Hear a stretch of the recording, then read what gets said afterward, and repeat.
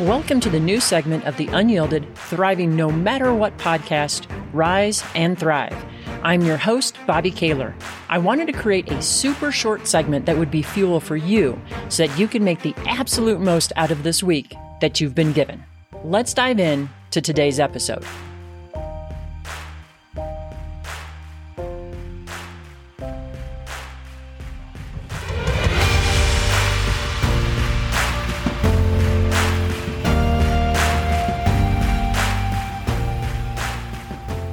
Here's an observation and a truth. We are not given courage, patience, strength, confidence, wisdom, or whatever. Most of us are not born with those attributes. We cannot go to the App Store and download them. We often even pray for these things. I know that I have. Then I realized that I have never been given any one of those things. I have been given experiences that have taught me those things. In that way, God or the universe, or whatever you happen to believe, has delivered a lot. I want to repeat that because I think it is so important. We are not given courage. We're not given patience or strength or confidence or wisdom or whatever other attribute that we may desire. We are given experiences that teach us those things or that reveal those things to us. A couple of things about that. Number one, when we are given one of those experiences, we don't always know it at the time that it is going to teach us something or reveal something powerful and important. At the time, it can, quite frankly, it can just suck and it can feel terrible. Number two, we can make it feel less terrible and less sucky if we can find it within ourselves to remind ourselves that it may not be pleasant at the time. And it can even feel devastating at the time, but it will lead us to someplace stronger. And number three, when we can frame experiences this way, it can lead us to comfort and peace and learning and transformation. I have believed this for a very long time, actually, since I was a small child. I've always said that my mother was the most amazing person that I've ever known. And she also had deep psychological issues. A couple of the doctors that I've talked with over the years have believed that she was what was then considered a functioning schizophrenic. She could have bouts of paranoia and rage that came on literally out of the blue. It was like an F5 tornado just landed on your head. It was brutal at times. I remember one day when I was 14, I had lived through one such storm of hers, and it was a bad one. I literally had to outrun her. And I have to say that something that was truly remarkable about her was that she had, even with this illness, some level of awareness, because she once told me, if I ever tell you to run, just run, because it means that I know I won't have any control over my rage if I catch you. And on this particular day, she yelled out, she said, just run, because if I catch you, I'll kill you. So I ran, and then I hid until my dad came home. And I remember this so clearly that while I was hiding out in our corral by the barn, while I was hiding, I remember asking God, why is this happening to me? And the answer that I heard back was this. It was making me stronger and better so that one day I could help others. In other words, there was something that I could learn and take from that experience. And importantly, the experience had some measure of meaning to it. It wasn't just random. And even though that moment was terrifying, that experience was terrifying, I felt a sense of comfort and of peace with that answer that I got back. And even as a 14-year-old kid, I didn't think that God would give me something that was too big for me to handle. I thought He'd give me something to handle that would reveal more of me to myself, more of my strength, more of my courage, more of the power that resides inside of me. In other words, an experience that would make me bigger and make me better. I still believe that to this day. And in a strange and, maybe even bizarre way, while I would never, ever wish my experiences back then onto others, I'm profoundly grateful for those experiences. I simply wouldn't be me without them. This is why tapping into our stories and our experiences is so vitally important.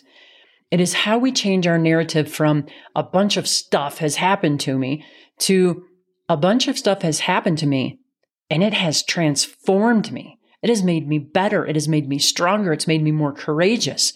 It has made me wiser. And I'm grateful for those experiences.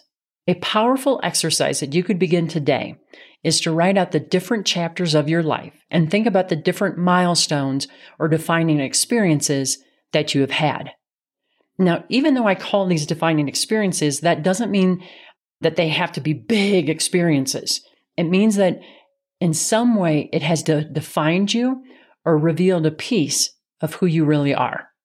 Now, really give this exercise some time and reflect on the different experiences that you've had, and then reflect on what those experiences taught you or revealed to you, or how they changed you for the better, even if you hated the experience itself.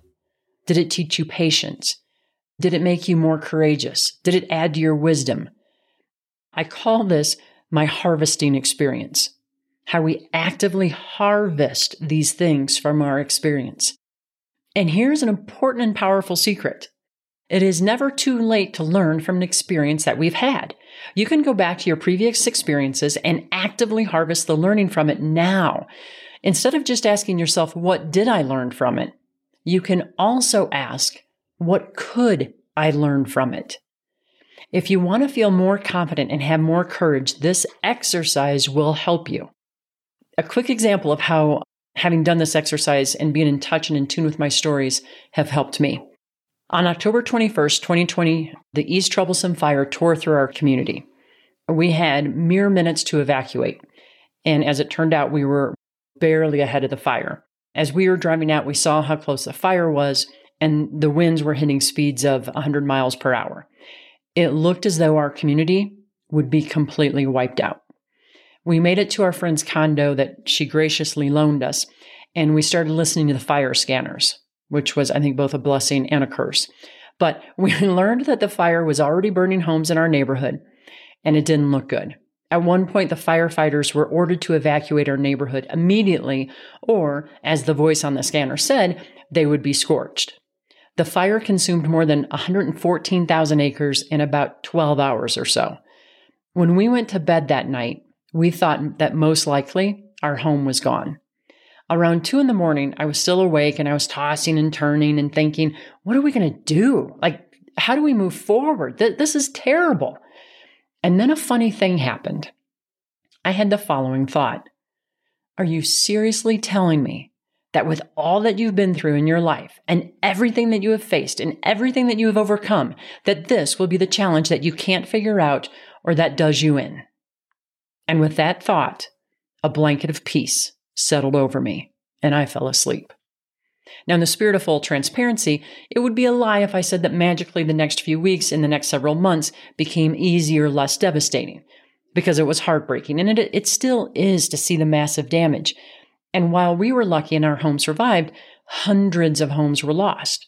The fire ended up taking around 198,000 acres, and we're this little tiny island right in the middle of all that. But we somehow survived.